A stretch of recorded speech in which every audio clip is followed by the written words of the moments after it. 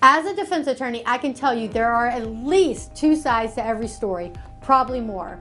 Attorney Caitlin Steele here, and I'm an attorney at Carlson, Meisner, Hart & Hazlett. Did you know that in the state of Florida, when the police are called to a scene for domestic violence, one person must go? I have had tons of cases where people are down here on vacation. Maybe they've had too much to drink. They get into an argument at the hotel and it's close quarters. The neighbors hear and call the cops.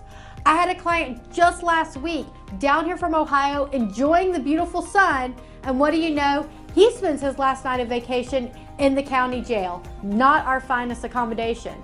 But luckily, he called me the next day and we were able to get his case worked out.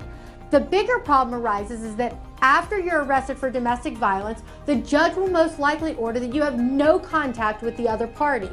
And how does that work when you're a family? When you share a household, when you have children in common, when you need to go back to that house to get your computer for work, your clothes.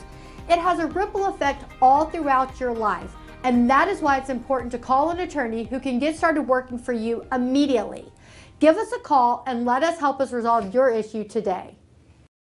Carlson, Meisner, Hart & Hazlett, protecting your rights since 1971.